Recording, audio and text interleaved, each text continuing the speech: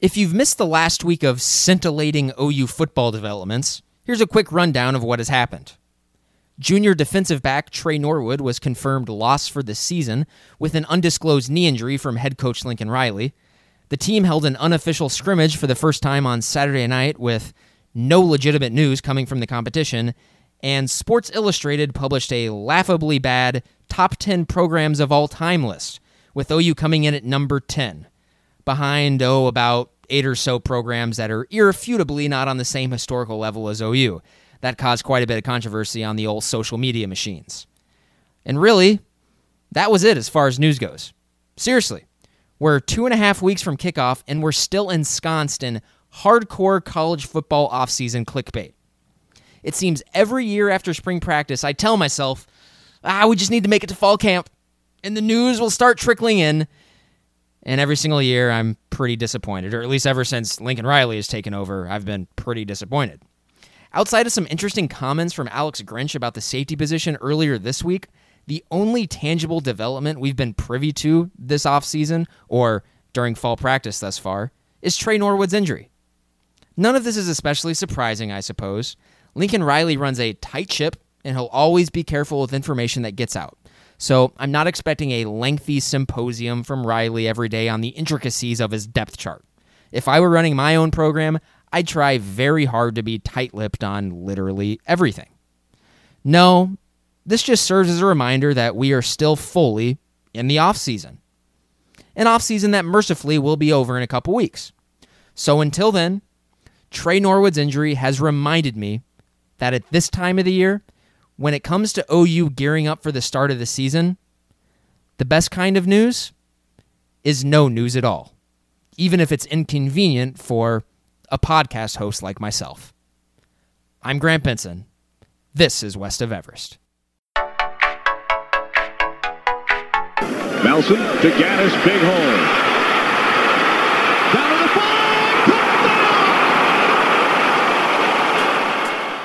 The intro today, courtesy of the late Mike Gaddis, who died Monday at the age of 50. Gaddis was an electric running back for Oklahoma from 1988 to 1991. Barry Switzer told Dean Blevins that Gaddis was the best running back he ever recruited out of the state of Oklahoma. Switzer also told Dean that if it wasn't for injuries, Gaddis would have won the Heisman. Condolences to his family and friends. Hey everybody, I am Lee Benson. This is West of Everest, as you all know. Grant is correct. Not a lot of news coming out of Sooners fall camp in the last week.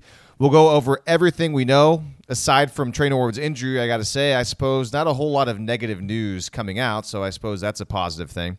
A reminder that we are now on Spotify, so that's an option for listening, as well as iTunes and SoundCloud. Also, as the season grows near, make sure to tell your friends and family about West of Everest. Once we get to game week, we go to 2 shows per week. Make sure that you're joining us for what's going to be the best part of the year here in a few weeks. So, Grant, we'll bring you back in. I was at Oklahoma Availability the past couple of days in Norman. I saw 20 minutes of practice on Monday night. Anything you want to know? I mean, really, at this point in time, I keep coming back to Jalen Redmond because I want to know pretty much anything that goes on with him. I don't know what's going on. I don't. In fact, this was kind of part of my opening take is, really just the frustration of us not knowing a whole lot, and this is by design. And obviously you're not going to really know a lot just by watching 20 minutes of practice. But I just don't the Oklahoma coaches know that I am starved for anything?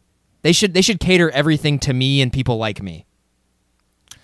All right, so I saw Jalen Redmond out there. It was annoying because immediately when practice began, they ran all of that group out like away from the main field. We were on Owen Field. And so the group that Redmond was with, they rushed him out away, and I think that was with the defensive line group, with Calvin Thibodeau.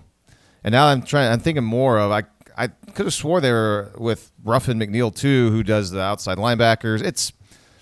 There's so many things going on. It's so confusing, but I don't know. Yeah, maybe they have him with the defensive line. The main thing, it doesn't really matter where he was. The point is that he was in shells on the field and not sitting off to the side.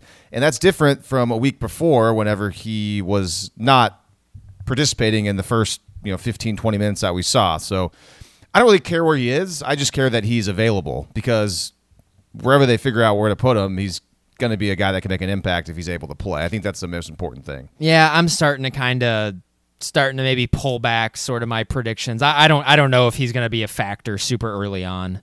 Just with it just doesn't seem like he's been a full go lately. But also at the same time, I don't know. It's possible that once people leave or once the media leaves practice, he like puts his pads on and he's full go, and they just don't want people to know. I wouldn't put that past Lincoln Riley, and that's a conspiracy. That's not happening. But still, I'm frustrated. Tell me things, please. Well, Lincoln Riley, I mean, we got confirmed today on Tuesday that he is out there and he's going through everything. I mean, so it's sure, like that first time we saw him out there, it didn't look like he was full go, but as far as we could tell, as of Monday this week, he was going through the same things that everybody else was. So I wouldn't anticipate it changing when we leave. I'd guess that he's going out there, and they're not hitting at all. They weren't in full pads that we saw. So I guess that'll be the next thing is, how's he taking contact? And we don't know that yet. We don't know how he is taking contact or if he has been able to take contact or if they're really even doing any of that yet. So that's the big takeaway, I think, from Tuesday is just that our eyes were not deceiving us. He was out there. But still, I don't know what position he plays. And who cares? Well, I do. He's a really good because it matters because player. I do. It matters. We thought he was a rush linebacker, and his name has not come up once when any of the coaches have talked about a rush linebacker. So I'm just confused as to what is happening. Is all. I mean, I don't really care because in the spring game, Neville Gallimore was a nose guard, and he's probably more defensive tackle. I think it just kind of depends on where they are in the system. You're not married to one certain thing. Well, I think there's a big difference between if you're the rush linebacker and Ronnie Perkins, who is a defensive end and a defensive lineman. Like, I mean, there's a pretty big difference between those two. And we thought Jalen Redmond was a rush linebacker, and I don't know. So, which, I mean, it's all trivial anyway. I mean, we're gonna know in 2.5 weeks, but it's just, I don't know. I guess a lot of my frustration has come from I have an athletic subscription, and they have a lot of beat writers for other teams, and I've been reading a lot of like in-depth practice reports from other journalists covering other schools, and it's just a lot better. And it's not Jason Kersey's fault, who is OU's beat writer. It's because these other guys have access to the programs, and I don't. I guess to make it more clear, I don't really care what position he's going to be. I think he's going to be a rush linebacker. That's what I assume that his body type is for. I mean, if John Michael Terry is the guy that they're talking about, how he's kind of leading the pack right now, I mean, he's a little bit smaller than Jalen Redmond, and by a little bit, I mean he's like an inch shorter and like 20 to 30 pounds less. But Jalen Redmond apparently can run. So even though Jalen Redmond's about 270, he is supposed to be able to be pretty darn fast. So I don't see if he is as fast and he can acclimate and he can play like a linebacker and move, it definitely helps you to also be big like that, to be up on the line of scrimmage and take on defensive linemen, which I guess now that I think more about it, we did think that Caleb Kelly was a good player for the rush linebacker spot as well, and he was never being considered for that when he was healthy. Yeah, and which was surprising. I'm asking just because I think in general Jalen Redmond is probably someone you would look at and say is his size reflects more of a defensive lineman. For instance, we think, or at least I think, that LaRon Stokes is probably going to be a defensive tackle in this scheme from Grinch, and I think Redmond is bigger than LaRon Stokes. So, I mean, no, they're about the same. I mean, Stokes is an inch taller and about 10 pounds heavier. Well, okay. Well, I'll say it like this. No, they're about the same weight. They're probably about the same weight. When I was prepping for the podcast today, I wrote out just kind of like what I think, halfway through fall camp, what I think the depth chart probably looks at right now, because I think we do have a pretty clear picture of a lot of what, especially the offense and what large parts of the defense look like. I didn't put Jalen Redmond on there because I didn't know where to put him. Okay, well, I put him on mine starting at rush linebacker. Okay, well, so and then I'm that's telling you, I mean, he has not been mentioned once with the rush linebackers by any of the coaches during fall camp. That's okay. Not really worried about it. He's got an asterisk next to him this entire time. I mean, they just want him to be able to be out there. Well, and I'm saying if they just want him to be out there, that means they probably have a pretty different timeline for him Yeah, that's than true. any of us do in our minds. That's why I said, like, I think I can't say this definitively, but I think there certainly is evidence out there to suggest that they are ramping him up very slowly, and he's not going to be full go until like halfway through the season. Like, I think there's started to become evidence building to that conclusion, is all I'm saying. No, I wouldn't go that far. Maybe if he still wasn't doing anything this week, but the fact that he's out there and he was doing the same exact stuff that we could tell of everybody else, I wouldn't be that concerned. Yeah, maybe the timetable is like, hopefully he's good 100% by week 1, but I would not guess that they're thinking, midway through the season. I mean, they're either you're good or you're not. I mean, with his history, I mean, either you can take contact or you can't. And but that's kind of what we got. He still also only played 25, 30 snaps in his career, and before then didn't he pick up football in high school? So. Yeah, so, I mean, if you're going to base off of, experience, things like that, that's fair. But, I mean, a lot of these players that are either ahead of him or competing with him also don't have very much experience as well, and he might have more experience than they do, just because it's a very young team. And obviously everyone is the same in this new system. So I'm certainly encouraged by I'm just saying there's much more Jalen evidence Redmond out news. there to suggest right now that he's not going to be a go for the first week than there is otherwise. You mean like not play at all? Yeah. Oh, I mean, I don't see that at all. Like, no one's even talking about him. The coaches only talk about him when people ask about him. Yeah. Like, I don't know. I've been following this fall camp stuff for too long of my life, and I kind of know when signs are pointing towards a guy either playing or not playing, and right now the signs are pointing to him not playing. So that's, and I think that's odd. I think that's weird. So that's why I'm bringing it up as an issue. That's all. All right. Well, we're on different sides of this. I have held for a long period of time that if he is cleared and able to go, I mean, he's going to he's one of the best 11, and they'll find a spot for him. So I think this is so far so good. I haven't really read a whole lot into them. Not saying a lot. We haven't really talked a whole lot. I mean, to the defensive players. In fact, if he just now got out there putting the shells on, that was Monday night. Let's say that was the first time it happened. They probably haven't even seen him go through much. So maybe next week, because they're not going to talk to anybody until next Monday, Tuesday. There's a bit of a break here. Maybe at that time we'll learn a lot more because, as far as we know, maybe he hasn't even been going through a whole lot in practice anyways. Which, it's fair to question it because on Media Day, Lincoln Riley said that he'd have no limitations and he had a good summer. So that would imply that from day one, he should have been out there doing everything with everybody else. And from what we saw the first day of practice, we could go out there, which was Monday the 5th, he was not doing the same things, at least in the small time we were there, with the rest of the team. But again, it's what is it? Okay, so it's the Jalen Redmond stuff. That's what we want to kind of focus on all throughout camp.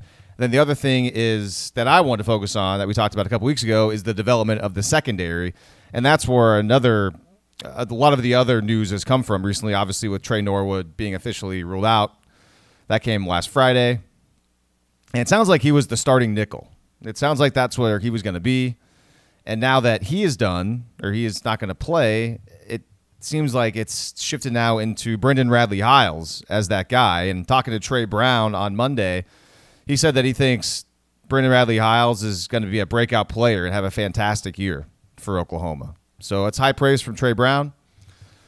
We hope he's right about that. And so let's shift now into the secondary, because I think the secondary, the picture there is that it was muddled, but after listening to Alex Grinch talk Monday, I think it's pretty clear right now, in my eyes, who the starting 5 would be if there was a game tomorrow. I mean, Alex Grinch has already told us 2 of them, and it's the same 2 that we had in the spring, which is Delarian Turner-Yell at strong safety. At least that's where he played in the spring, and Patrick Fields at free safety. You throw in Brendan Radley-Hiles, who I believe is next man up at nickel. That's 3 spots, and then I think it's pretty clear at this point, watching the cornerbacks on Monday night, all the drills there. Sure, it's just groupings. It's not necessarily official, but the first 2 guys up when they were going through ball drills was Parnell Motley and Trey Brown. So I think the starting secondary looks like it's about as clear as it can be a 10 or 11 days into camp. Is that the way you're seeing it too? Yeah, I think the defense is actually starting to look pretty clear, honestly. And you're right, it was the Norwood stuff that sort of cleared it up. But I mean, yeah, I can almost just kind of taking it as names that other players have mentioned and other coaches have mentioned as well. I mean, I'm pretty comfortable. I think there's a two deep pretty much already set in the secondary, or at least from where I am now. I'm sure things can change, but. Yeah, like you said, Trey Brown and Parnell Motley at the corners, and it looks like Jordan Parker is going to be the third corner now this year. He was moved back there. Of course, that dropped last week. I think that news dropped, so that'll be interesting. He's back at corner for the first time since his freshman year, it sounds like. Yeah, and Lincoln Riley said today that he's had a fantastic camp, and he's one of the guys that's just looked really nice out there. And so that's great to hear, considering he played sparingly last year, but he was coming off that 2017 injury, and now he's back full strength, good to go. And if you're going to read anything into the cornerback groups, because I spent a lot of the time Monday night watching the corners, Jordan Parker was in that second group after Motley and Trey Brown went, and the other corner that was paired with Miguel Edwards was Miguel Edwards. He was the other one out there who we saw show pretty well in the spring game the past 2 years. And he's one of those undersized players, but seems like he's got a lot of confidence for a guy who's never really seen any action in any actual game. Was the third group Jaden Davis and Woody Washington? So here's the thing about that. The third group, I wrote it down. There was no sign of Woody Washington Monday night. I did not see him out there. Interesting. Okay. He was out there, though, on the first day of practice that we went out there on the 5th. I noticed that he and Jaden Davis were together in their group. So the third group without Washington out there was Jaden Davis and Robert Charlton. I think it's Robert, who's a walk-on who went to Edmond Memorial, I believe. And then the fourth group was Ryan Peoples and Starlin Baldwin. But for some reason, didn't see Woody Washington out there with the cornerbacks on Monday. I didn't see him on the side or anything like that. If he was there, I just missed him. It was tough to see the safeties group because they put him all the way across the field. So I guess there's a chance that he could have been with the safeties for some reason. I don't know. Okay. But I'm just speculating. He could have been hurt too. Yeah, and he maybe just wasn't out there. So I don't know. For whatever reason, Woody Washington was not there. I did not see him in that first 20 minutes. Because I think, and I think too, if you want to move over to safeties too, I think the top four safeties right now are DTY, Fields, the two starters like we already mentioned, and then behind them is Barnes and Justin Broyles. I think those are your four safeties right now, and I'm sure maybe Jamal Adams is kind of creeping back there too, or Jamal Morris. Sorry, Jamal Adams, of course, is a professional safety for the New York Jets. Yeah, I don't have a feel really on the safety positions behind Patrick Fields and Delarian Turner-Yell, just because I haven't really heard a lot. I guess we could just kind of go by the spring game and kind of who played at that time, but I honestly don't have as much of a feel. I have more of a feel on the cornerback positions than I do the safety spot, because talking to Alex Grinch on Monday, he wants some more competition at the safety spot. Let me find the quote here. He says he wishes there was more competition at the safety spot. He said that Fields and DTY have established themselves. That's my words, DTY. That's not what Grinch called them. And Grinch mentioned that they need some guys from those second and third groups to push the top group, and still everybody's in competition. So the fact that he only mentioned those two players, and he mentioned them in the spring as well, and nobody else, that might mean something. That might mean nothing. It sounds like he's a little frustrated, though, that the number ones aren't being pushed a whole lot by the number twos, which it's kind of alarming if players like Broyles and Barnes are kind of behind them like that, and then you throw a Chance Sylvie in there who you mentioned he's been working at nickel. I think he's been at nickel. I hadn't seen that. Yeah. And Grinch didn't mention that at all, but that it's the way these media availabilities work, by the way, in case you're wondering, is that they just bring out players at the same time, really, and you can kind of bounce back and forth to each player, and sometimes you don't get to talk to everybody or you miss certain information, so some some news outlets and reporters have other information, others don't. And that's just the way it is. That's fine. But sometimes I don't get a chance to talk to a guy like Delarian Turner-Yell, or maybe I don't get a chance to talk to Patrick Fields. So there's a couple nuggets of information that maybe I don't hear that somebody else did, and vice versa. So I have not really heard much from the coaching staff, Robert Barnes or Chance Sylvie. I've heard he's had a good camp. But at this point, honestly, everybody seems like they're kind of having a nice camp, and everyone's positive because that's what you expect. Everyone's always had a nice camp. That's right. It's always how it works. Like there's not if things were really bad, they wouldn't come out and say it. I don't know. Maybe Grinch would. I don't want to get too far into the weeds with what he says about the safeties, because I think you could go so many different directions in what he means by that, or if he's just telling the truth, he's just disappointed with the competition behind him. Like, do we take that as Fields and DTY are so far ahead of everyone else just because they're really good and no one's close, or do you take that more as I suppose these are the two guys I'm most comfortable with, and they're the starters right now, but I really wish someone would come up and take their jobs type of deal? Sure, that's fair. And he has been very open about a lot of things. But yeah, I wouldn't be surprised if there's a little bit of both of those things, because he has a certain standard that he wants. And it's tough, too, because we haven't seen it. I mean, he's got to see this actual real game time situation. All he can go by is practice. And, the one constant is that it's fast. And the speed D thing seems to be a real thing, because everybody's talking about how everyone's flying around, making plays, stripping out the ball, blah, blah, blah, things like that. Let's move down to the linebackers, and it's Kenneth Murray and Deshaun White. And I remember you had some trepidation recently about all the punching at the ball and stripping the ball and getting it out, and you said in the podcast, like, what about tackling? Are they talking about tackling? And just to ease your mind, their standard is according to Levi Draper, and then Delarian Turner-Yell also said something about this on Monday. The first guy who gets there, that person secures the tackle, and then you go for the ball. So just in case you're worried that they're not really worried about tackling, which of course they are, but the first guy there is supposed to secure the tackle. So sleep easy, Grant. Don't worry. They're going to still tackle people, or at least try to, at Oklahoma.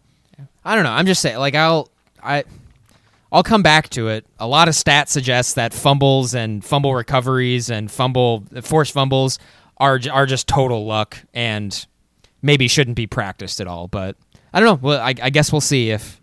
Is that from the Grant Benson Institute of Stats and Info? You know it. Because I actually have more on this, and this is one of the more kind of nuanced, interesting things from Grinch's press conference on Monday, is that they're counting the number of strip attempts in practice. Like, Grinch had a number. He said, "Oh yeah, we're almost to about 400 total true strip attempts at this point in practice. We've had about 40 per day, and by the time that Oklahoma plays a game, he said that they should be at about 1,000 true strip attempts." And it's not just, and he says true because it's like, this isn't just some, half speed thing. I mean, this is where they're counting them in team drills and any time that they're competitively going after the offense. And I just find it fascinating that they're legitimately watching back the tape and they're counting. And Patrick Fields even said something along the lines of like, yeah, you'd hear something like, oh, we got to get 40 strips a day, and maybe somebody who wasn't really used to it or hadn't heard that before would kind of be like, what? Like, that's weird. Or a certain number of pass breakups per day. But then you get out there and you see how everybody reacts and flies around, and when you kind of get drilled into your head so much, he says, yeah, okay, that makes sense. Like, we can do that. We can probably even do more. Sure. I might have just added that last part. I don't think he said that, but sounds I'd great. like them to do it more. all sounds great in theory. We'll see how it translates onto the field. And because I think we're all a little guilty of we hear all this stuff about how everyone's flying to the ball and how there's so much energy and how the culture has gotten so much better. I'm sure people are getting pretty excited. Maybe they're going to put out a pretty decent defense. But I don't know. I think I'm starting to kind of go the opposite direction. I'm starting to starting to kind of expect the worst. Not like we talked about this last week. I don't think it's going to be really hard for them to be worse than they were last season, like really, really hard. So I'm not expecting that. But here's the way. Let's talk about this for a second then, because you're pessimistic, man, today. I'm the other way around. I mean, I don't think any reasonable person is sitting here hearing all this stuff thinking, man, it's going to be a pretty good defense. Maybe Oklahoma can finally be one of these defenses that we've seen in the Big 12 from the West Virginias, sometimes Texas Tech, Oklahoma State, good example, where like it's not that great of a defense at all.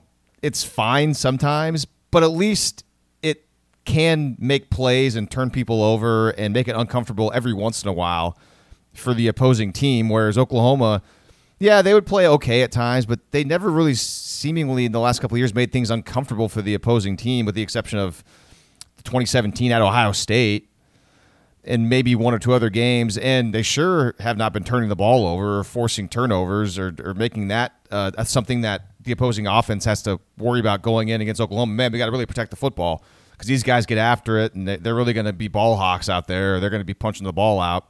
So I think that's the expectation. That's my expectation, really, is that it's not going to be that great of a defense, but at least it'll be a little bit more exciting, and it'll be more of a chance to get more turnovers and kind of shift the game here and there that we didn't see prior.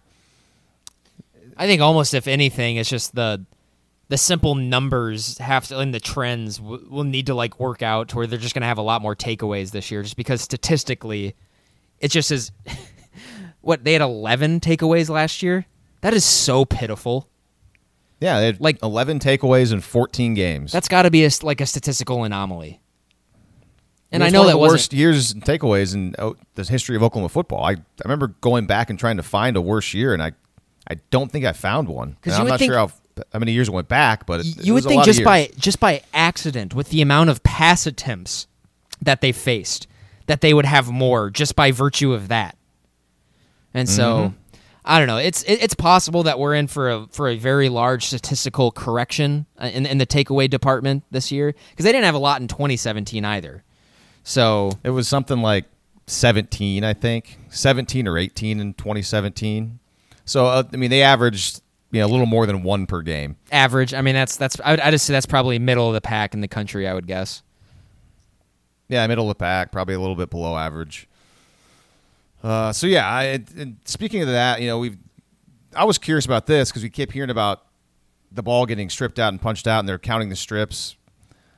I asked Alex Grinch, what about interceptions? Because you brought this up last week or 2 weeks ago on the podcast, right? Like, you want to get more interceptions, Grant, because I think your point was there's so many pass attempts, like, get the ball. And so he went into this detailed explanation about how it's, number one, eye control. You got your eyes on the quarterback when you're playing zone coverage. You got to make sure that you don't get distracted by the flash of an opposing jersey. That doesn't dictate where you go. If you're in man, the quarterback doesn't mean anything. You have a man. You keep your eyes on the man. He says that, too, if you get into if you're panicked and you've put yourself out of position, you're in a trail technique, the last thing at that point when we worried about is the football. You got to catch up to the guy. You got to recover. And then the main thing, though, about it that I found the most interesting is that you have to anticipate the ball coming to you. And that might just kind of sound like, well, yeah, sure. But I've always had this theory that defensive backs and linebackers or anybody in defense, when they drop interceptions and people make fun of them and they're like, oh, that's why that guy plays defense. He's got stone hands, blah, blah, blah. I think a big part of it a lot of the times is that the ball was not designed to go to you. And whenever the ball is not really supposed to go to you, it's a little more difficult to catch because it's just a mental thing. And I just remember thinking back to, this is not even close to the same level, but in high school and stuff, like sometimes like I think I drop one or two and I don't know, it kind of came over me a little bit. And so the mentality of every single play thinking that the ball is going to come to you, that's the difference in, maybe one interception a game or a couple here and there per year, because the receiver knows the ball's coming to them, so they can anticipate it and they can kind of brace for it mentally, whereas as a defensive back, you don't know it's coming to you. You have to kind of just react. But Grinch is saying, hey, don't just react. Just think, hey, the ball snapped. This is my ball this time. Every single play, is designed to get the ball back to the offense. And so I thought that was one of the more interesting parts. So interceptions, very detailed explanation, and I kind of liked what he had to say. Did you get the chance to either read the transcript? I read the transcript of all that, yeah, and it almost seems like Alex Grinch has been reading message boards the last couple of years. with all that, or at least at the very least, he's certainly been watching tape of the last 2 years. Even though he tried to say like he hasn't watched a whole lot back, he just exactly. fresh start. Yeah, I mean, he had to have almost a dead giveaway when he was talking about the eyes and finding the ball and whatnot, which of course has just been a massive problem for the secondary. When he talked about being in zone coverage and how your eyes need to be disciplined and how you can't be distracted by the flash of someone else's jersey, I feel like this is always what Parnell Motley has struggled with in zone coverage. He always kind of like, at least when there's a bust, it always seems like he buffers for just a split second, and that's how he gives up the big play. You know what I'm talking about there? I guess I'm mostly thinking about the Iowa State game where he had a lot of issues in zone coverage. Yeah, I can't really gather anything off the top of my head that specific. Everybody in the secondary is just they've had struggles. Everyone in the secondary has been really bad playing the ball. Yeah, I mean that's tough for me that's to obvious. Point out one or two guys. I mean, the simple thing for me with Parnell Motley is just he's just very inconsistent. He can have really good games and really good plays and kind of be all over the place. I mean, he needs to be more consistent. So yeah, this is kind of going through my notes here, trying to get to the next thing. I mean, that's secondary talk. Delarian Turner-Yell the other day, he mentioned that you can tell from his perspective that the offensive players, they have been pretty uncomfortable when they're out there because everybody's kind of flying around from different angles, which apparently that's different. Speed. I heard that from him. Let's see, Patrick Fields. And also Grinch mentioned that when it comes to turnovers, too, I thought this was kind of an interesting – this has got to be something that Grinch has said to the team because I feel like a player wouldn't bring this up, but he said that it's telling whenever on offense a receiver catches the ball and immediately they turn into a fullback near the goal line, like covering the ball up with both hands because they're so afraid to get it popped out. So I guess they're seeing that from the receivers and the pass catchers that when they catch the ball, like they're just covering up immediately because the defense is getting in there and trying to strip it so many times, which I found that to be kind of a nice visual to think, man, they really are trying to get the ball out there and rip it out. So that was a positive thing to hear. Let's see. I've been thinking about this quite a bit the last few days, and it's been like in that context, like the offense going up against OU's defense in practice and whatnot. And so statistically, OU has had two of the best offenses in college football the last couple seasons ever in the history of the sport. Going up against essentially a wet paper towel as a defense every day in practice. And yet they were still able to put up the numbers and were able to be as effective as they were. I don't know. I'm trying to formulate a take here on the spot. Can they extract any more out of that offense by going up against a defense like this that is aggressive, that makes them uncomfortable? Because actually, I mean, what fall camp is about and what all of these practices in succession are about, and really what practice is about, or at least the best practices, are about putting your players in the most uncomfortable positions possible so that when it happens in a game, they're ready for it. Or when it happens in a game, the position is not as uncomfortable, and it's something that they can react to and something that they're prepared for. I don't know. Does this... Basically, I'm trying to come up with an iron sharpens iron take here, but I'm having a hard time doing it because that notion and that theory was basically proved incorrect the last 2 years because OU's offense was amazing going up against a terrible defense. So does it matter? Is basically what I'm asking. Yeah, I like where your head's at, and I'm trying to spin the wheels up there too. The thought process of, and also it makes me think, how about we go to these offensive? I mean, Lincoln Riley is a great offensive mind. Like, shouldn't his defense on the team that he is the head coach of always be doing exactly what he doesn't want opposing defenses doing to him? Shouldn't that always be sort of the guiding light of his defensive philosophy? Yeah, it makes a lot of sense. Or am I being way too simplistic here? I've been thinking about this a lot, and like it just doesn't make a whole lot of sense to me. Is all. Like basically what I'm saying is I feel like offensive coaches should know exactly what they don't want to face on the defensive side, and that's how they should form their defense. That's what their philosophy should be. So how do these offensive coaches have such a terrible reputation for being soft on defense? And this has been basically forever in pro college football ever since the passing offense was a huge thing essentially.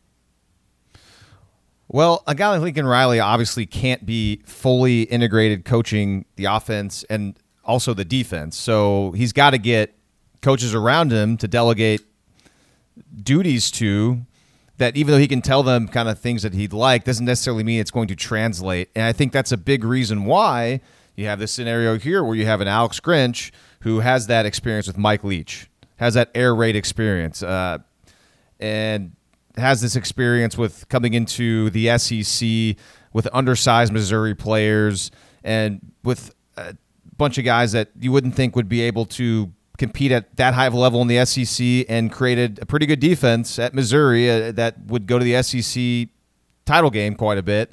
And so you marry that now to Lincoln Riley, who runs his air raid type system with, even though it's an air raid with lots of running principles and multiple principles. And so maybe Riley is thinking about that because he knows that Grinch has experience with it. And maybe when they discuss things and talk more, it's just more, there's more of a, it's more fluid perhaps than it was maybe going and talking with Mike Stoops and then even with Ruffin McNeil, who, he's not necessarily a guy that, I mean, I guess he did have a defense. He did coach Texas Tech. So he does have that background, but the game has changed quite a bit, even in the short amount of time between his defensive coordinator job at Tech and then now. There's a lot of variables that go into it. I wasn't trying to write like an entire thesis. I was just, I don't know. It was more of just an abstract thought that I needed to have an on-air production meeting about. But I think the point you were trying to get to, you mentioned the iron sharpens iron, and the thought process of the past few years is like, man, Oklahoma's offense is so good that the Oklahoma defense is seeing this all the time in practice. Therefore, it should start to get a little bit better based off of the way the offense they're facing in practice. So now you flip that. This year, let's say Oklahoma's defense, it's different, at least schematically it's different now. And if it is forcing Oklahoma's offensive players to be a little more uncomfortable and cover the ball up more and really focus in on not allowing the ball to be taken away, if the defense is actually slightly improved, will that somehow unlock even more in Lincoln Riley's offense? I think it's kind of what you were trying to get at, too. Yeah, that's essentially what I'm trying to say, yes. And it's just tough, though, with the control groups changing at the quarterback position, because we're going to go from Baker Mayfield to Kyler Murray to Jalen Hurts. We're going to get different quarterbacks in 3 straight years. So it's going to be difficult, I think, to measure if that works at all. And we don't even know yet if the defense is, that much better or a little bit better anyways to even push the offense more. But all signs out of camp today, talking to Jay Boulware, he said he loves it. He loves that the defense is getting after the ball, trying to get it out all the time because it makes them better. The players all said that last week when we talked to them. So according to them, it would seem like everybody's getting better, which you'd expect this time of the year and at this point in camp. So let's see. This is a tough show because basically what you said in the take. I mean, I thought what you said about the Athletic is kind of interesting because you're exactly right. It's not Jason's fault. I mean, Jason is a really good reporter and he always puts out content, and so it sounds like the access though is more limited to, like, are you checking in with other Big 12 schools, or are you checking in with like the Michigans and Ohio States of the world, and you're just seeing a lot more nuggets of information, or what? The only other Big 12 school that has a beat is Texas, and Texas's guy is awesome. I mean, they've had very detailed reports on a daily basis from Texas camp. I know I'm talking about others. Like, I know there's been some good ones from Alabama. There's been some good ones from like Ohio State and the like. Of course, Bama, they've had some bad news lately with injuries and whatnot, so it hasn't necessarily been all, sunshine and roses for them. But I don't know. I just wish there was some more information coming out that we could, sink our hooks into and talk about a little bit, because everything else at this point is just speculation, and I hate speculation. And I understand that's what we do a lot here, and I'm just getting a little frustrated. It's been a long off season. It's time for some football, and I'd really appreciate it if my thirst would be satiated is all. So, a couple things on the defensive line from Alex Grinch's availability on Monday, and I think just a couple nuggets that will further make us feel confident that this is not the same kind of upfront scheme that we saw under Mike Stoops and Ruffin McNeil, where you see players like Neville Gallimore trying to take on two blockers at a time and catching blocks and trying to shed and make plays. Grinch mentioned that instead of playing your man, he wants you to play your gaps. I mean, it's a gap-based defense, and he wants his defensive linemen to expect contact, but also you got to be expecting to be up in the backfield. So I thought an interesting quote he had, and by the way, if you've listened to this long, I apologize for not any sound. I didn't have time the past couple of days going back and forth from Norman. Didn't really have time to cut any sound, and to be honest with you, there wasn't that much interesting sound anyways. I don't know if it would add too much, but Grinch said that it takes just a couple of plays for one of his defensive linemen, a guy, to realize that, hey, man, like shooting these gaps and just being really mindful of playing the right gap and getting into the backfield, that's a heck of a lot better than running into an offensive guard back and forth all day long, which, I mean, it's a small little thing that you think is obvious, but if that's a mindset they're trying to drill in, and I kind of watched a couple of Washington State plays earlier today, again, of the defensive line stimming and shifting up front and making the offense uncomfortable before they snap. That led to false starts and just easy trips into the backfield. That gets me going a little bit more to watch, again, this defensive line to see what it looks like compared to what it's looked like the past few years. Yeah, I'm really excited not to ever have to watch that the block catching defensive line ever again, or at least not anytime soon. I've just, especially the last handful of years, I don't know if I've ever seen an Oklahoma defensive line less effective and less impactful. They just don't do much. And there's been points made in the past that, hey, if these guys were dudes, they'd be making plays anyway. And that's probably true. For instance, Alabama plays that two-gap scheme. And, geez, I mean, how many defensive linemen have they had taken in the first round of the NFL draft the last decade? A ton. Yeah. So we'll see what happens. I'm excited to see an active defensive front, because that has not been the case at Oklahoma since the early part of the decade, since Venables was still here. So before we move on to the offense and talk a little bit about the offensive line, because as we know, there's a lot of open spots there, I have a take on defense I want to get to, and it's about the secondary. Talking to Brendan Radley Hiles on Monday, he is a player that he's always been good when he's talked to the media. He seemingly understands where he has shortcomings, and he kind of knows what to improve. He said that he is trying to get better with his eye discipline, his footwork, and understanding offensive concepts this year, because he's a player that he knows that it's his turn to step up, especially with Trey Norwood down. He is the projected starter, I believe, at nickel right now. But I will say, though, here's my take. He was asked about Jeremiah Cradell, who, Grant, you have mentioned that you're excited about Jeremiah Cradell coming from Mater Dei in California, a player that we saw when he announced his commitment to Oklahoma. We saw Lincoln Riley and some of the assistant coaches going nuts on, I think they put it out on social media on signing day when that happened. I thought that was pretty interesting. So a guy that they really like. Radley Hiles was asked about Cradell, and he says that Cradell is one of our hitters in the back end, like big hitters, and that Cradell is just not scared of anything. You can tell by just the way he plays, and it sounds like he's seen some of his high school tape too. So I'm kind of thinking that based on what we saw from Radley Hiles last year, he struggled. Sure, I hope he's a lot better this year.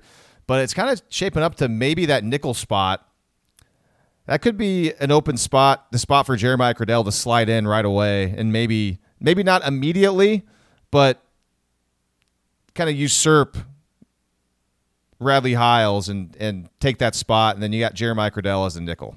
So I think that's something to watch out for as the rest of fall camp goes on.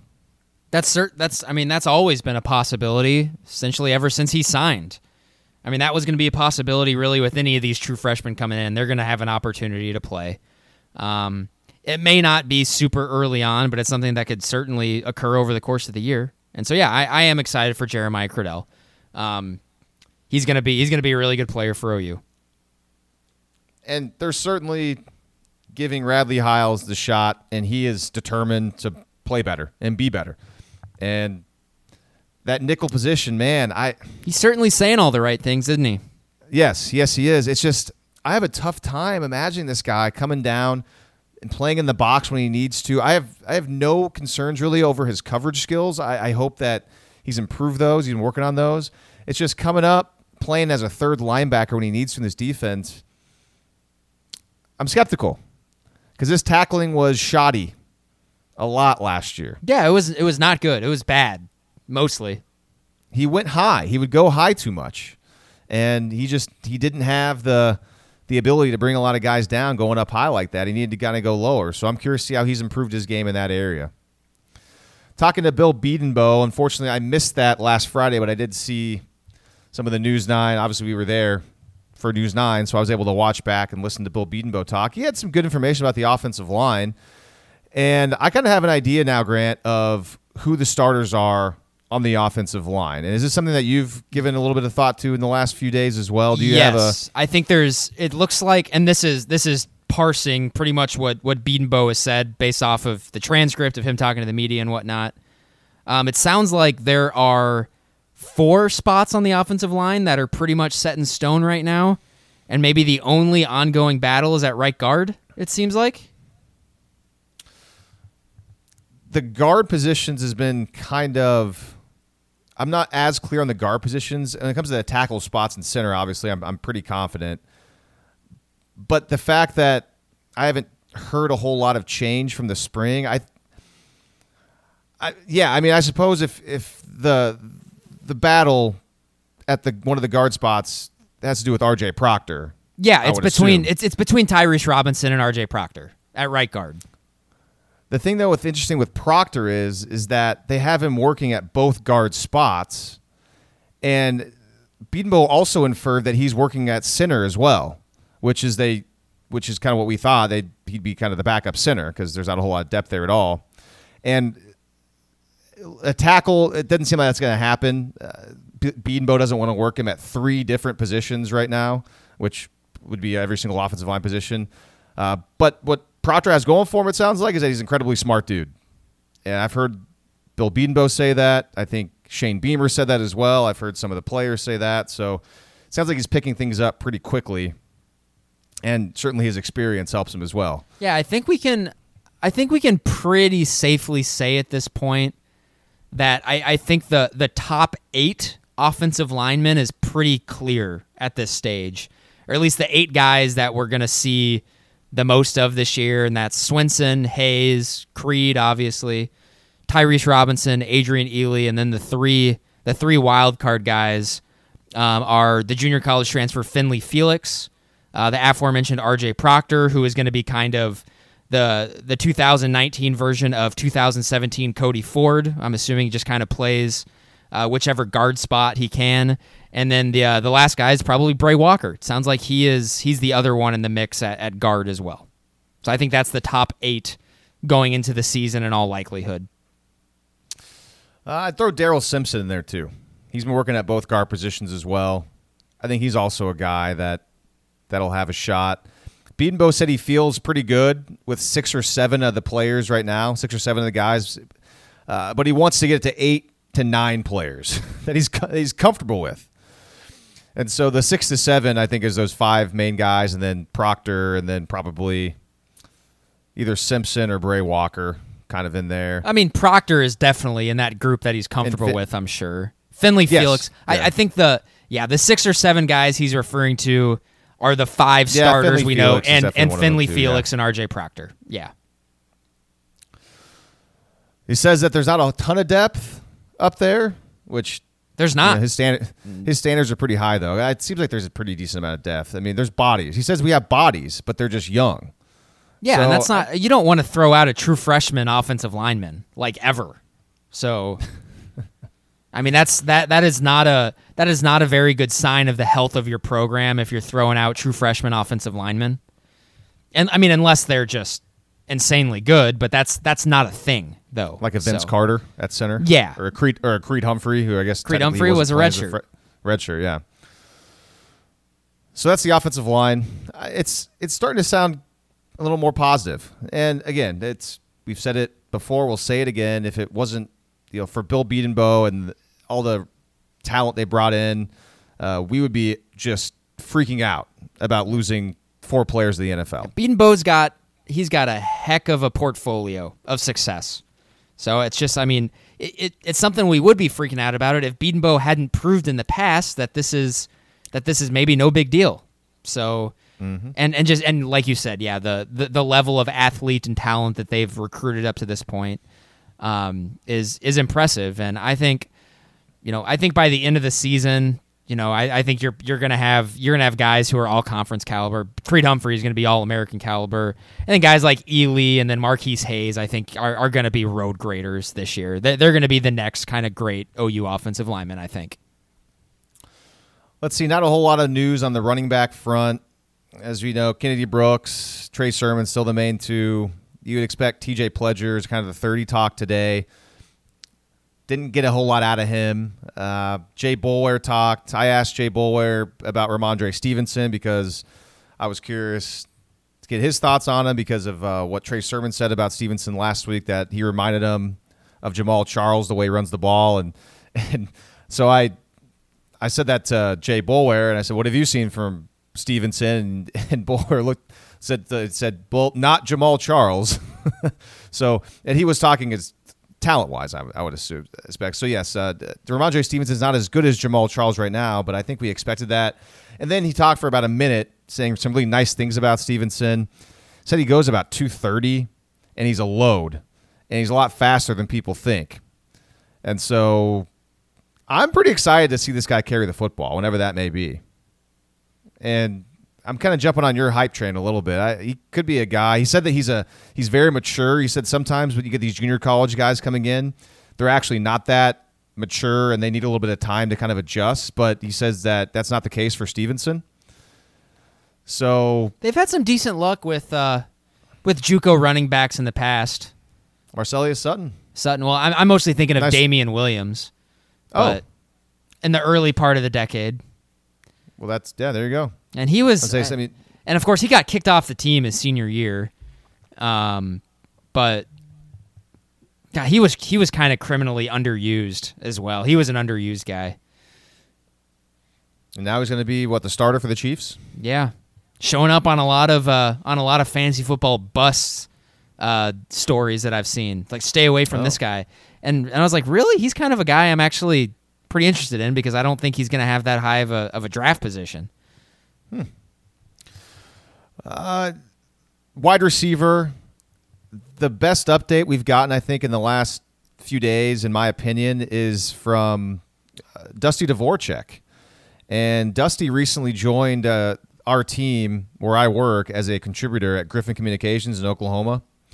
And so he's joining us on the Oklahoma Ford Sports Blitz all football season and even during the week and stuff. Unfortunately, I was not there on Sunday for his debut. I was out in San Diego traveling back to Oklahoma. But anyways, Dusty on the Blitz on Sunday had a ton of great things to say about Jaden Hazelwood. And he says that Hazelwood was a little behind in the spring, but now in fall camp, he's been obviously very good. So he's one of those talented 5-star players we're all excited about. Didn't hear a whole lot about him in the spring, but it sounds like he's going up, making contested catches, and looking really good in the fall, and that's what Dusty was saying, and he's a guy that's able to get some pretty good access and get some good information. So I think as far as that position group goes, that's the most interesting thing I've heard in the last few days. We talked to some of the guys last week, like CD, and I mean he's gotten so good with the media. I mean CD has improved so much with that. Says a lot of really interesting things. But other than that, other than Hazelwood, not a whole lot there. Have you read or seen anything that maybe I missed? No, I haven't heard a ton about the freshman receivers at all. And I think a lot of that one has to do with just, of course, not a lot of news coming out of camp. And two, I think the receivers, the starting receivers are pretty much as set as any other position. I mean, it's Lamb, Calcaterra, and Rambo are the top three receivers. So I think after that, the most interesting thing is just going to be about what the rotation is. Yeah, and remember in the spring game they had like a Z receiver as well that they threw in there, so a fourth guy. Well, Calcaterra is the H would be the fourth receiver. Z is part of your typical three receiver formation. Oh, why did I think Z was separate? Okay. H is like the slot receiver. So you got to factor in the three different receivers plus that Y, which is Calcaterra and Lee Morris, things like that. So that's where you're going to get the wild cards. Yeah, a good way to think about it is X and Z are on the outside and Y is on the inside. So X, Y, Z. And then I assume as of right now, I think a lot of the conventional wisdom has been in that slot receiver role that maybe Trajan Bridges would come up and take that. But I think right now, I think it's pretty safe to assume that at the start of the season, that's going to be Nick Basquin. Yeah, he's been getting a lot of run with the media. He comes out all the time when the offense talks, and he's a guy that has obviously been snake bit with injuries, and when he has been healthy, he's been good. You've seen him play a lot more than I have when he's been healthy because you've watched this team a lot longer than I have. 2016 was the first year he came on as a walk-on, and he had a pretty decent connection with Baker. And yeah, he had some really nice plays that season when he was fully healthy. But yeah, I mean, of course, the last two seasons just been completely snake bit. So is it even worth talking quarterback? Because we didn't learn anything today about the quarterback. They haven't named anybody. We all know it's going to be Jalen Hurts. It's just a matter of when. I mean, it's boring to me. It's boring. It really is. It bores me. It's really boring. And the only interesting thing to me is, again, when's it going to be announced? And I'm going to stick with my original prediction. I think it's going to be announced basically a week from today. You're listening on Wednesday. I think it's either going to be Wednesday the 21st. I can't remember if I said Wednesday the 21st or Tuesday the 20th, or if I did Wednesday the 21st and Thursday the 22nd. I can't remember which one, but basically that little window, I think that's whenever they're going to name Jalen Hurts the starting quarterback. Just my opinion. That's just just guessing that. I'm starting to think that's right. It'll be a little outside of like the official start of game week so that they can do their usual kind of routine prep for the week with their starting quarterback. It was about 10, 11 days, I believe, for Kyler, and it was 10 or 11 when Baker was named the starter. So he beat out Trevor Knight and the gang. So you're not expecting a surprise quarterback being named a la Miami today with the they picked the guy that no one even knew about. Did you see that? You mean this week whenever they didn't name Tate Martell the starter? Yeah, that was today. And Tuesday, we're recording this on Tuesday. That was today, so it was. This is the whole Tate Martell thing, right? Yeah, exactly. No, that came out on Monday. Was that yesterday? Yeah. Oh my goodness, it must all just be running together now. But yeah, I found that kind of funny. Actually, is it funny or is it just kind of... It's kind of just like... I don't really want to pile on probably like a 19-year-old kid, so... Yeah, I don't know a whole lot about Tate Martell. I remember because I was covering Texas A&M whenever they were going after him. And I remember he came and visited, and so Kevin Sumlin really wanted him, and it was going to be another 5-star quarterback after getting Kyler Murray and Kyle Allen. And I'm not a guy that's going to watch a whole lot of high school tape, so I don't know. I mean, 5-star player, great, but I mean, he certainly wasn't. I mean, granted, he did play behind Dwayne Haskins last year, who was top pick in the NFL draft, but you would expect him to be able to beat out a guy at Miami, right? And yeah, I mean, beat out a redshirt freshman, Jaron Williams, who actually won the job, and then N'Kosi Perry, who started a majority of their games last year, who was bad. He was really bad. Yeah, I think everyone sort of just assumed that he would walk in and win that job, and he didn't. And I guess, the word was he was not particularly happy about that. The last I saw, and this seems so gossipy, is that it was Monday night where, Monday afternoon, then the news came out, and Monday night, I guess he missed practice or something like that. I didn't see any follow-ups on that, so it could have been a bad report. I suppose now that you mentioned, I did see follow-ups today that said he was at practice today, and he addressed the team. So, okay. Well, I mean, I don't really care. It's Miami, and their offense is likely to be bad this season, no matter what. So it doesn't matter. But yeah, and no one's challenging Clemson in that conference. But hey, what should we do for? We're getting pretty close now, Lee. Are we? When are we going to do our big preview spectacular, where we preview the Big 12 and all of college football? All right, that's going to have to come. Let's see. Oh, it'll be game week. It'll be like be game week. Maybe the Monday of game week or something. Yeah. That's got to be it. Because, game week, we'll go back to 2 shows per week. We always record on Monday, and then we record again on, I think, we record Wednesday or Thursday? Well, we release them on Monday and Thursday. So we record Sunday morning and that's right. And Wednesday evening, usually. That way, there's a couple days you can listen to the game preview. So so this will probably be we'll have to probably find a time to record the big season preview on Sunday the 25th, and we're gonna have a couple college football games already in the book, right? We'll actually have a real live big time Power 5 college football game to discuss on that one. Actually, because they play.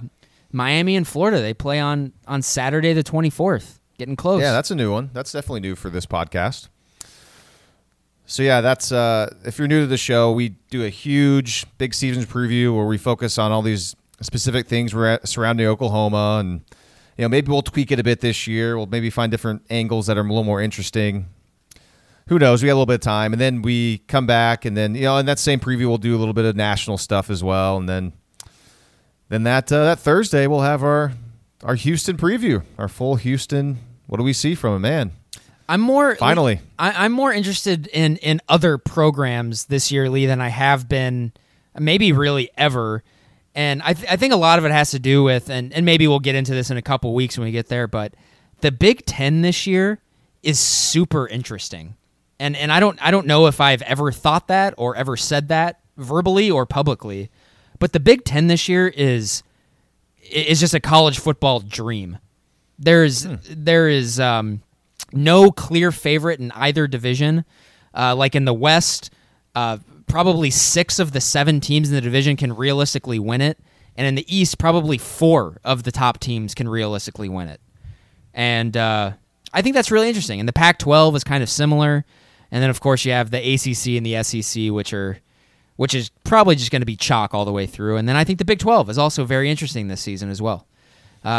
Maybe this upcoming year in terms of the national title race will not be as interesting as it can be, but I think the individual conference races this year are pretty interesting. So I'm excited to talk about those.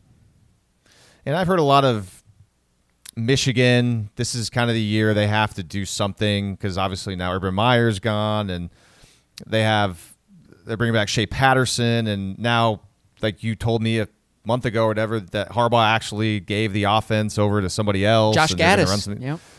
Yeah. So, and also you look at Michigan's schedule, which I don't have in front of me right now, but I remember seeing a snapshot of it and thinking, like, man, that schedule is very manageable and like not that bad at all. So the more I learn more about Michigan, I think, this kind of is the year. Like if Jim Harbaugh can't figure it out this year, it's kind of like, he's a good coach, but it's kind of like almost there's a ceiling to what he can do.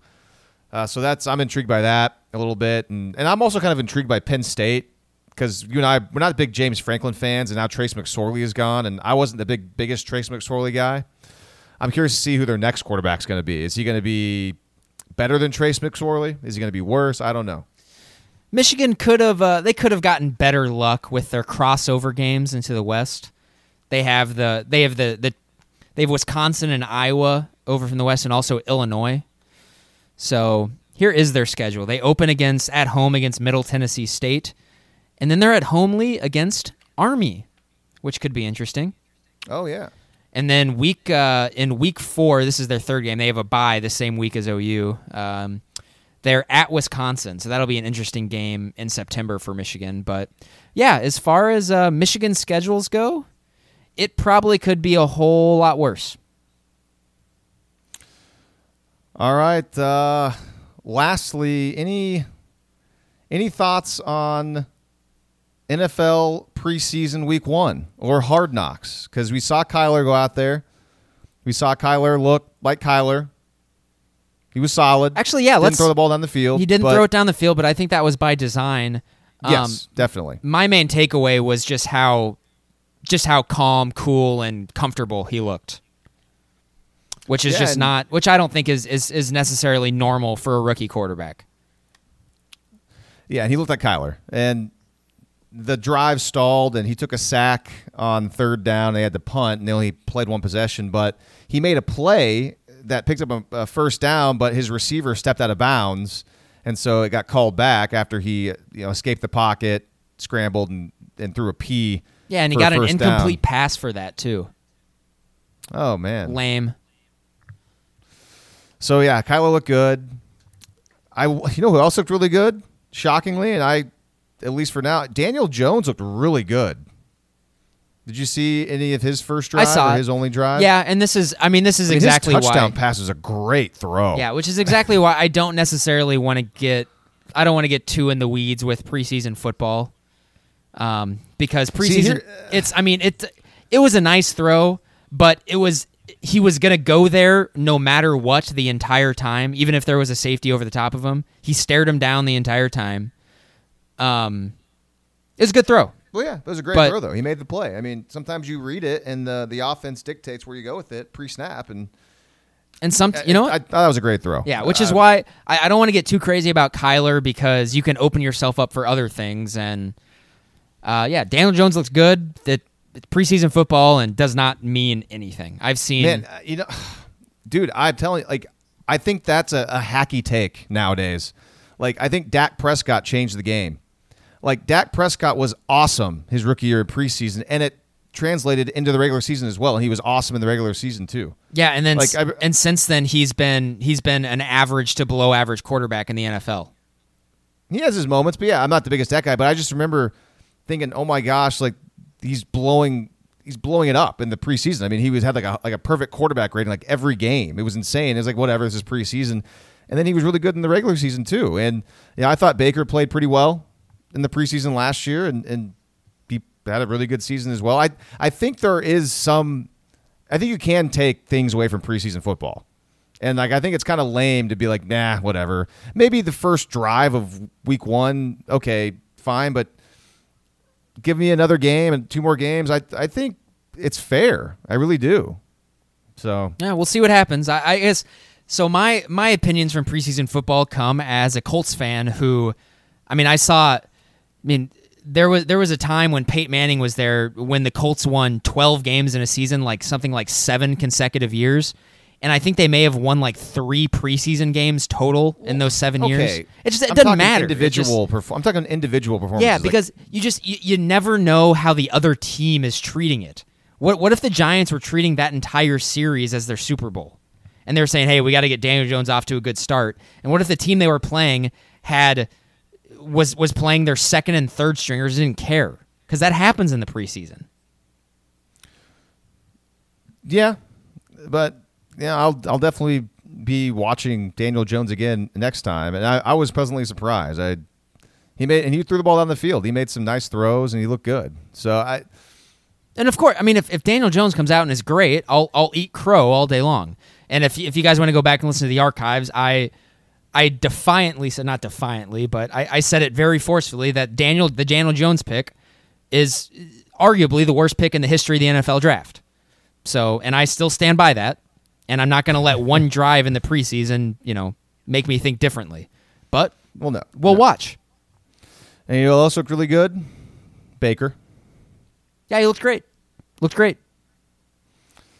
he didn't even have Landry or OBJ. And he's going to face a lot better pass defenses this year, so he'll have a little bit more of a challenge than he did the second half of last season. But, man, just adding fuel to the fire that this hype train, and this team will be if anything, it'll be the most interesting team in football maybe this year.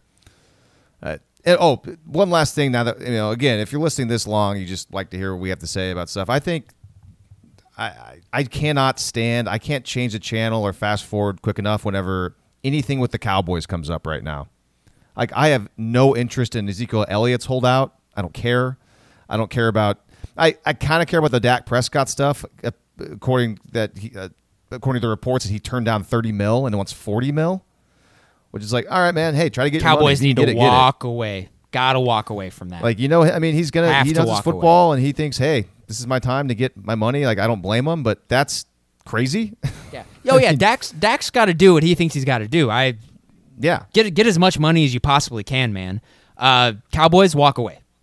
Walk away fast. Run away, actually. I mean, $30 million is a heck of a deal for Dak. That's too much. Dak is a below average NFL quarterback. It's not. This is not a good investment. I think he's an average. This is not a good investment for anyone who Dak's not going to win you a Super Bowl throwing the football, and that's the only way to win a Super Bowl in 2019 and in the future. Dak ain't winning nothing doing that. They need to walk away. Yeah, I think more than ever, it's kind of easy to determine which quarterbacks out there in the NFL, like which guys can you actually think, this guy can win me a Super Bowl? And I don't get that with Dak Prescott at all. And I don't understand the thought process. Like, again, I'm not a Dallas Cowboy expert, but is the team around him like that much, like that good? A Super Bowl type team? Like, there's a quarterback. I don't think it is. Maybe I'm crazy, but I don't. The offensive line is still considered to be elite. And obviously they have Zeke. Well, I mean, not right now. Their defense is just kind of like always fine. I mean, it's never like an elite defense. But yeah, it's not necessarily like his Dak's rookie season when it looked like, man, the Cowboys pretty much had every piece in place and didn't really work out. But I guess and I'm sure obviously it's more popular in that part of the country, but. Yeah, I find the Cowboys generally pretty boring. I don't understand that. I look at them as a middling contender right now in the NFL. But they're also, I mean, they are the most popular, football franchise in the world. So it makes sense that they drive a lot of discussion. All right, I think that's all I have on the NFL preseason for now. We've gone a little longer with that. Let's see. Anything else on your mind, Grant, or should we wrap this bad boy up? I was just going to say that Hard Knocks last week was great because it was Hard Knocks, but this is something that I feared, that the Raiders would actually be nowhere near as entertaining as people think they were going to be.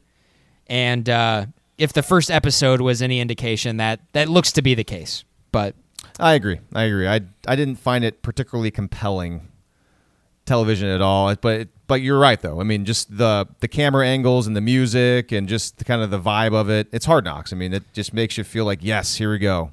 The season is almost here. And what I feared about this season is that John Gruden would just be the front and center star. And after the first episode, it seems like that's certainly the case. And I think John Gruden is a good color commentator on Monday Night Football. Other than that, he's not for me. And that's all I have to say. I'm not a big John Gruden guy either, but I was hoping it would be a lot about him because I think he is entertaining. And if they're going to feature him a lot, that probably means that there's not a whole lot of interesting guys on the team that they're following. Derek Carr is not an interesting guy at all. See, speaking of quarterbacks that you just kind of know that this guy can't win you a Super Bowl, I mean, he's obviously one of them. I mean, he just isn't a guy. I mean, I don't know if I'd go that far. I mean, he was a guy before he broke his leg 2 years ago, was the obvious MVP of the league. Man, something happened. I don't know. I mean, their defense was so bad back then too. So I'm not sure what happened. I'm sure it was overcome it, but probably just a magical season. He just checks everything that down, and I don't know. So yeah, he's not a very particularly scary quarterback. And I mean, what are we going to find out about Antonio Brown this week? Probably nothing. Maybe we'll get. I don't know. Maybe we'll find out more about how he somehow froze his feet. I guess those listening to this podcast, though, has already seen Hard Knocks, so this is irrelevant talk at this point.